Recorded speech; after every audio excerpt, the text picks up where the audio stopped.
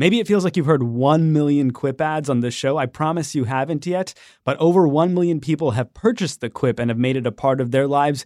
You can find out more about the toothbrush at getquip.com/explained. That's getquip.com/explained at that website. Right now, the Quip starts at just $25 and your first set of refills comes for free.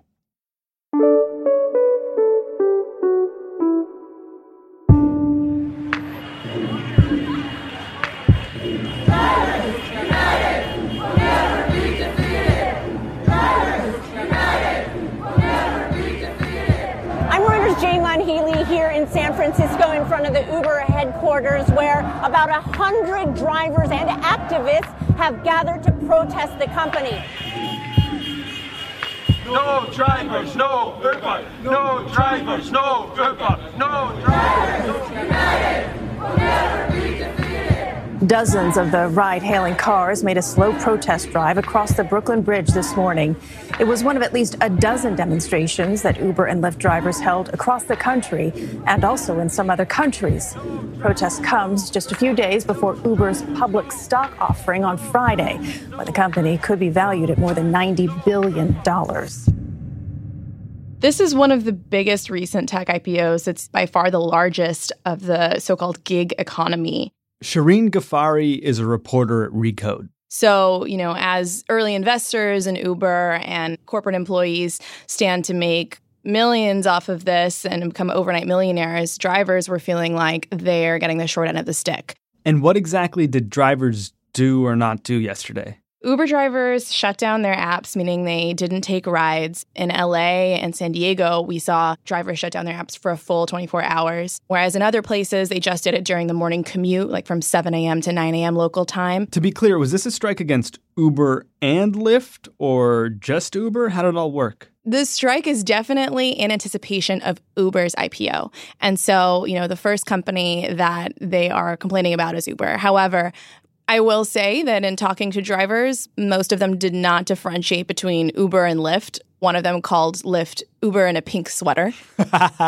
So most were not only not taking rides for Uber, but a lot of them also didn't work for Lyft or any other ride-hailing apps as well in that time to flex their force.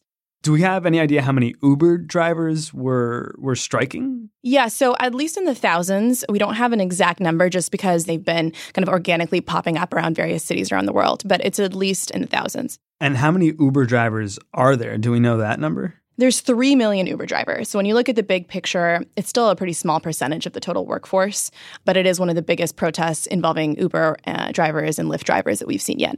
So as we heard at the top of the show, this wasn't just a strike yesterday, right? These were like demonstrations too? That's right. There were rallies at offices in the cities that are participating, and particularly in San Francisco, which is the main Uber headquarters. There was a big rally at noon. And, we are seeing some corporate employees show sympathy toward Uber drivers. Like there was a Medium post by an anonymous Uber Corp employee who said that he feels like Uber should be doing much more for its community. Beyond not getting cut in on this massive IPO that's going to happen tomorrow, what exactly were their grievances? Main thing is better pay. A lot of Uber drivers I spoke with say that they're working more hours for the same or lower pay over time. They also want better benefits. Right now, there's very limited benefits. There's no health care. And they also just want greater transparency. How much an Uber driver makes per ride can be really complicated. And so drivers feel like there's this black box algorithm that's dictating their pay, and they want more of a say as to what cut of each ride they get versus what the company gets. And so some have been asking for 80 to 85% per ride. Yeah, I've always been worried about that with ride sharing. So I often ask drivers, what's your cut? Is this sustainable for you? And depending on the city, some say, yeah, it's okay. But some gripe that Uber and Lyft take as much as 50% of the payout. It sounds like payouts vary all the time. Basically, with this tech-enabled gig economy, Uber is constantly tweaking its exact pay rates, and they've admitted, actually in their S1 filing leading up to their IPO, to have lowered the pay for drivers in certain cities in those areas where they said they wanted to remain competitive. And they said they are probably going to continue having to do so. So the company's actually been upfront about that in their public filing. Shireen, did you speak with any of these drivers who went on strike yesterday? Yeah, so I spoke with Steve Gregg, who's been driving for Uber and Lyft for 2 years. I'm Steve Gregg. You can call me Steve. I'm a Lyft driver, I'm a writer, and I'm also a leader in the Gig Workers Rising organization here in San Francisco. I expected to drive maybe 2 or 3 weeks. I expected it to be transitional as I came off of a long-term disability. What I didn't expect was to just completely fall in love with it. I thought that the people were going to make me crazy and just completely annoy me, and what I found out was that I was thoroughly enjoying the people, and that became a paradigm shift. And so because I was making decent money at the time, I thought, well, I can just kind of go on this journey and explore the human race a little bit. In those days, I could work 35 to 45 hours a week and expect to bring in $1,400 or more before taxes and expenses. Now, I'm working 60 plus hours a week, sometimes 70 plus, and I'm generally hoping to bring in $900 before expenses. And gas costs have gone up, so it's pretty slim. It's embarrassing to admit. I've had to make huge adjustments to my cost of living just to make ends meet. The longer I do this, the more into debt I'm going at this point. I would continue to drive if I could make enough money. I'd probably do it for the rest of my life. I am looking for other work, and at this point, I'd take just about anything that would pay the bills while I kind of rebuild into a different life. And I expect that to happen. It's just proven to be very hard being 51 years old and disabled. It's brought challenges that I really didn't expect. There are a wide variety of changes that I'd like to see, but if I boil it down to just the basics, we need a living wage. We need to be able to support our families in a reasonable amount of time. We need some transparency in how the pay structure works because it's really obscure the way they have structured it. I'd like to see us have the basic benefits that are required by law for most employees. We have made our grievances public, but I have not heard from Uber or Lyft in response to our requests. How exactly and when did all this get started, Shireen? I mean, to my recollection, Uber and Lyft drivers have been mad for a number of reasons for years, right? Yeah, practically forever. Yeah. There's been a lot of tensions brewing. There was another protest ahead of Lyft's IPO. How this one in particular started was actually in the LA ride-sharing group. And that's how these drivers largely organize in general. They sort of air their grievances and talk about, things like we're seeing where they anecdotally share, hey, I think that the pay is going down in this area or this has changed. They do all of that in a series of kind of city by city or region by region Facebook and online groups. A lot of office workers communicate on Slack these days or GChat or whatever. There is no one central office communication tool for Uber and Lyft drivers. So it's kind of up to them to coordinate on these social networks. And unlike, say, cabbies in a lot of major cities, they're not part of any union or anything like that, right? That's right. And that's largely because they are considered contract employees who do not have the same backing and legal protections to organize. It's not a union, but Steve mentioned that he's part of a workers' organization called Gig Workers Rising in San Francisco. Did drivers in the rest of the country find other types of labor groups to help them organize? Yes, there's a New York taxi and limousine union that did help organize some of the protests in New York. There's also various union-supported organizing groups that did help educate drivers. Supporters of ride-hailing apps have said that there's a competitive interest there too, that those taxi unions essentially have a competing interest in trying to make sure Uber doesn't do well and make sure Uber drivers are unhappy and striking.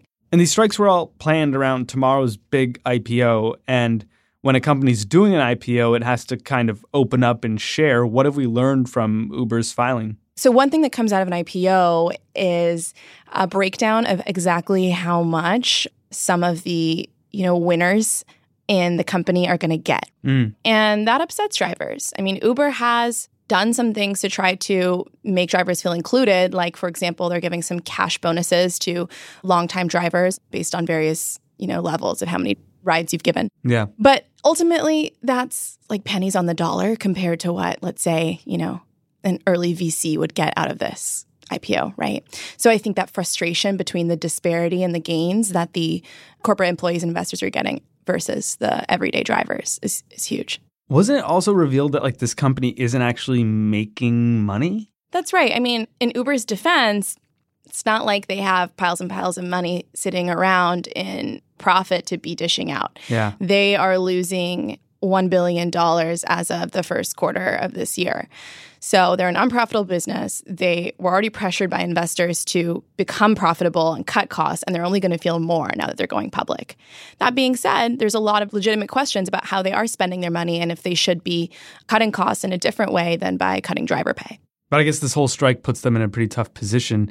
You wrote about the strike for Recode. Did you hear from Uber or Lyft? Yeah, I did. So Uber actually sent over a statement and they said drivers are the heart of this service, that they can't succeed without them. But at the end of the day, the statement only pointed to programs that sort of already exist, like free online college tuition for top drivers and some partial insurance protections. But, there's nothing new there and it's nothing like the kinds of benefits that drivers want to see. What would it look like for Uber to cave and give drivers what they're asking for, considering the company isn't exactly turning a huge profit right now? I mean, honestly, it would look like a radical shift of their fundamental business model, which is why we probably won't see these demands being met overnight. If Uber and even eventually Lyft decide to, hold out and forego meeting these demands, what will that look like? I mean, they're not going to go away, right?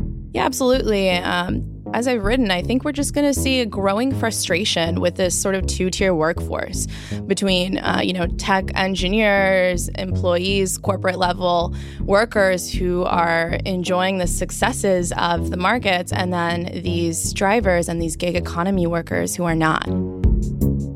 Tech has enabled contract work to scale at a very fast and mass level. And I think that we're going to see pushback against that also at a mass level by these workers.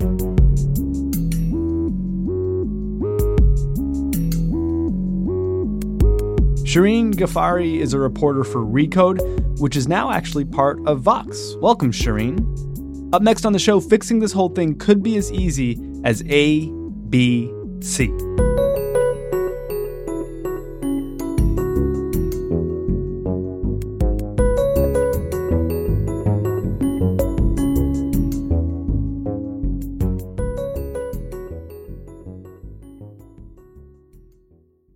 Jillian Weinberger. Yes. You make podcasts here at the Vox. I do. But also, yes, you have a Quip. I do have a Quip. Did you brush your teeth this morning with a Quip? Luckily, I brush my teeth every morning. Take that, Johnny Harris. Oh. Did you know about that? No. Our colleague Johnny doesn't. That's rough. Sometimes he just goes for it. Probably even more so now that he works from home. Yes. Well, that's understandable. What do you think of the thing? It's great. You like it? Yeah. I like getting the mail every so often. It's like a toothbrush that keeps in touch. It does. It's like a toothbrush pen pal. I love it. Get yourself a toothbrush pen pal at getquip.com/explained, where the Quip starts at just $25 and your first set of refills is free. But Jillian, you knew the website. I do know getquip.com/explained. Carolyn Said, you're a business reporter at the San Francisco Chronicle. A lot of these Uber and Lyft drivers work full-time, get paid every week, but they are not employees, right? That is so true. That is the huge bone of contention. They are independent contractors, and they have none of the protections and social safety net that employees have. And when all the executives and investors become millionaires in the IPOs, they will get very little, if anything. And they also don't have any of the benefits, right? What exactly does it mean to be an independent contractor? You get to set your own hours, but in this case, they do not get to set their own wages. They don't have such benefits as disability protection, workers' compensation, health care, paid time off, vacation, sick leave, 401ks, a whole raft of benefits they do not have.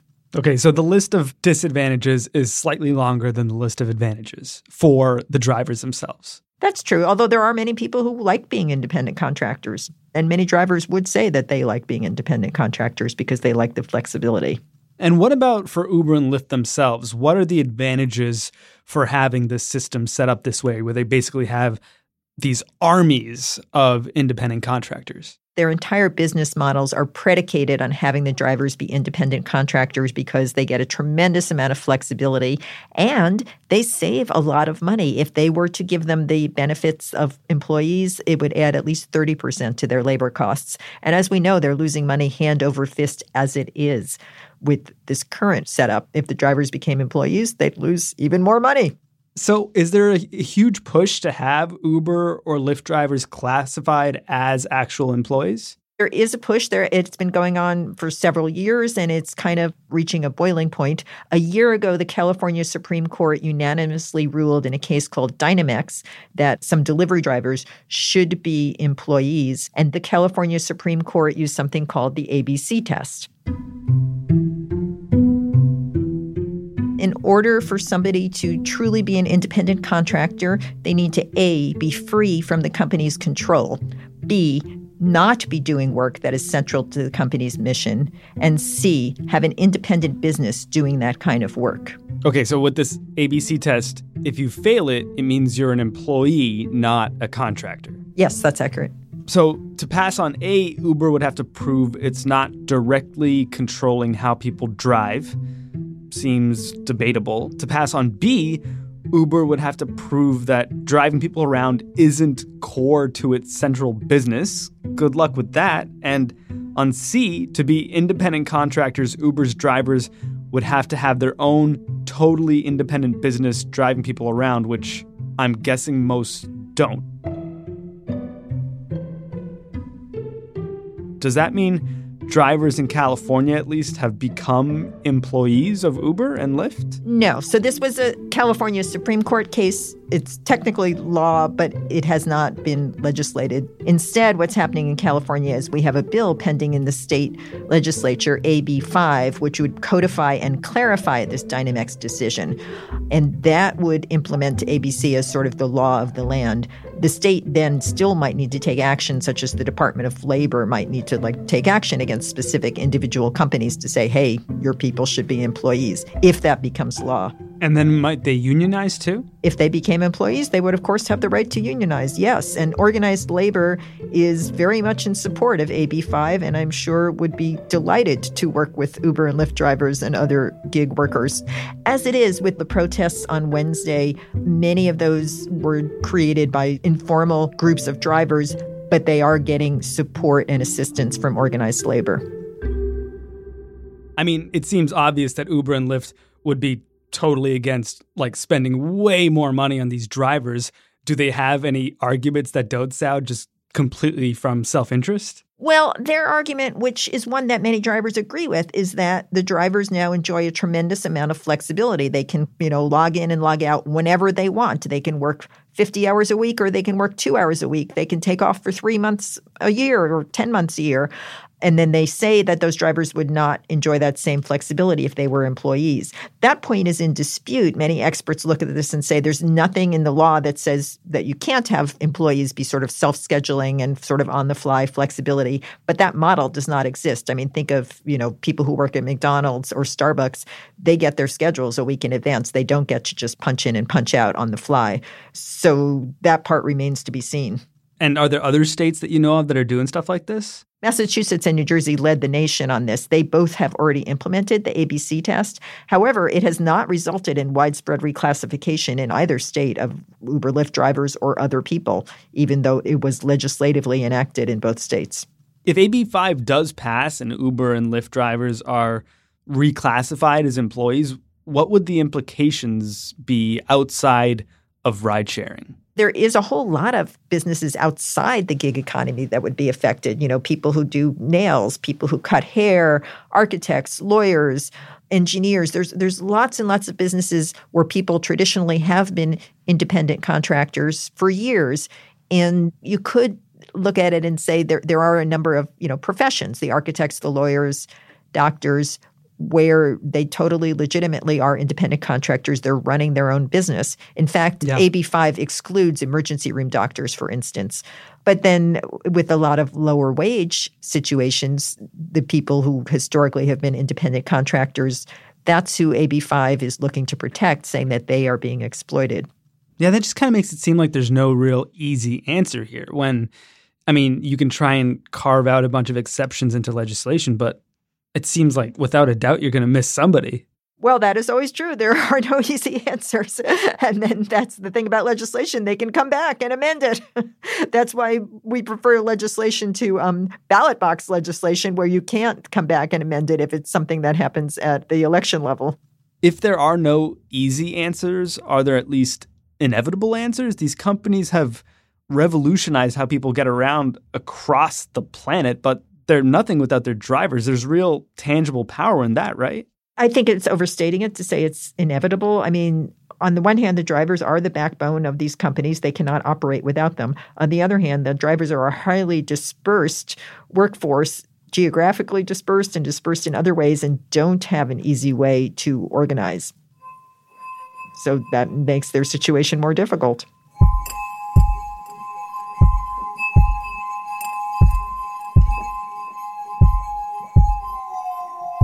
Carolyn Said is a business reporter for the San Francisco Chronicle. I'm Sean Rameswaram. This is Today Explained.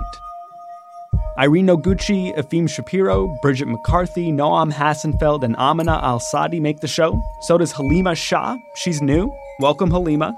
Extra help this week from Miles Bryant and Britt Hansen. Siona Petros brought her intern A-game, and the mysterious Breakmaster Cylinder sent me some G-Chats. Today Explained is produced in association with Stitcher, and we are part of the Vox Media Podcast Network.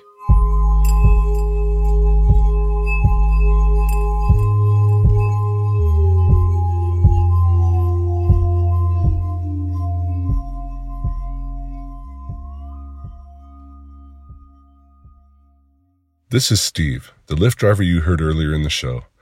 The Today Explained team liked my voice so much that they asked me to come back and remind you that you can follow Today Explained on Twitter at Today_Explained. You know, I'm actually pretty good at this. Maybe I'll try and get into voiceover work or something. Thanks again to Quip for supporting the show today. As we established around the middle of the show, you can get yourself a toothbrush that keeps in touch, a Quip pen pal, right now at getquip.com/explained. That's GETQUIP.com/explained. And you also might recall that your first set of refills is free at that website right now, and the Quip starts at just 25 bones. Todd Vanderwerf. Hello. We've had you on the show before to talk about television. Television is your jam. Yeah, I love TV. And you are making a new TV podcast for the Vox Media Podcast Network. Yes, I am. It's called Primetime. It's about the power of television. What are you focusing on specifically? Well, this first season, we're going to be talking about the presidency in TV. Times when the presidency has affected TV or when TV has affected the presidency. And we're seeing how the two things influence each other. Seems like a good time to do that. Yeah, it's not like the president has anything to do with television or, the Ukraine just elected like a TV star their president. We covered that. We call that episode Martin Sheen 2020. And so, which begs the question, are you going to cover like The West Wing? The West Wing is our very first episode. We're talking about The West Wing. We're talking about 24. We're talking about the long legacy of fictional female politicians who follow in the steps of Hillary Clinton. We got a lot of fun stuff. And so when can people expect this show? Well, the trailer is out now, but you can listen to the first episode on May 9th. Great. Primetime. Subscribe now.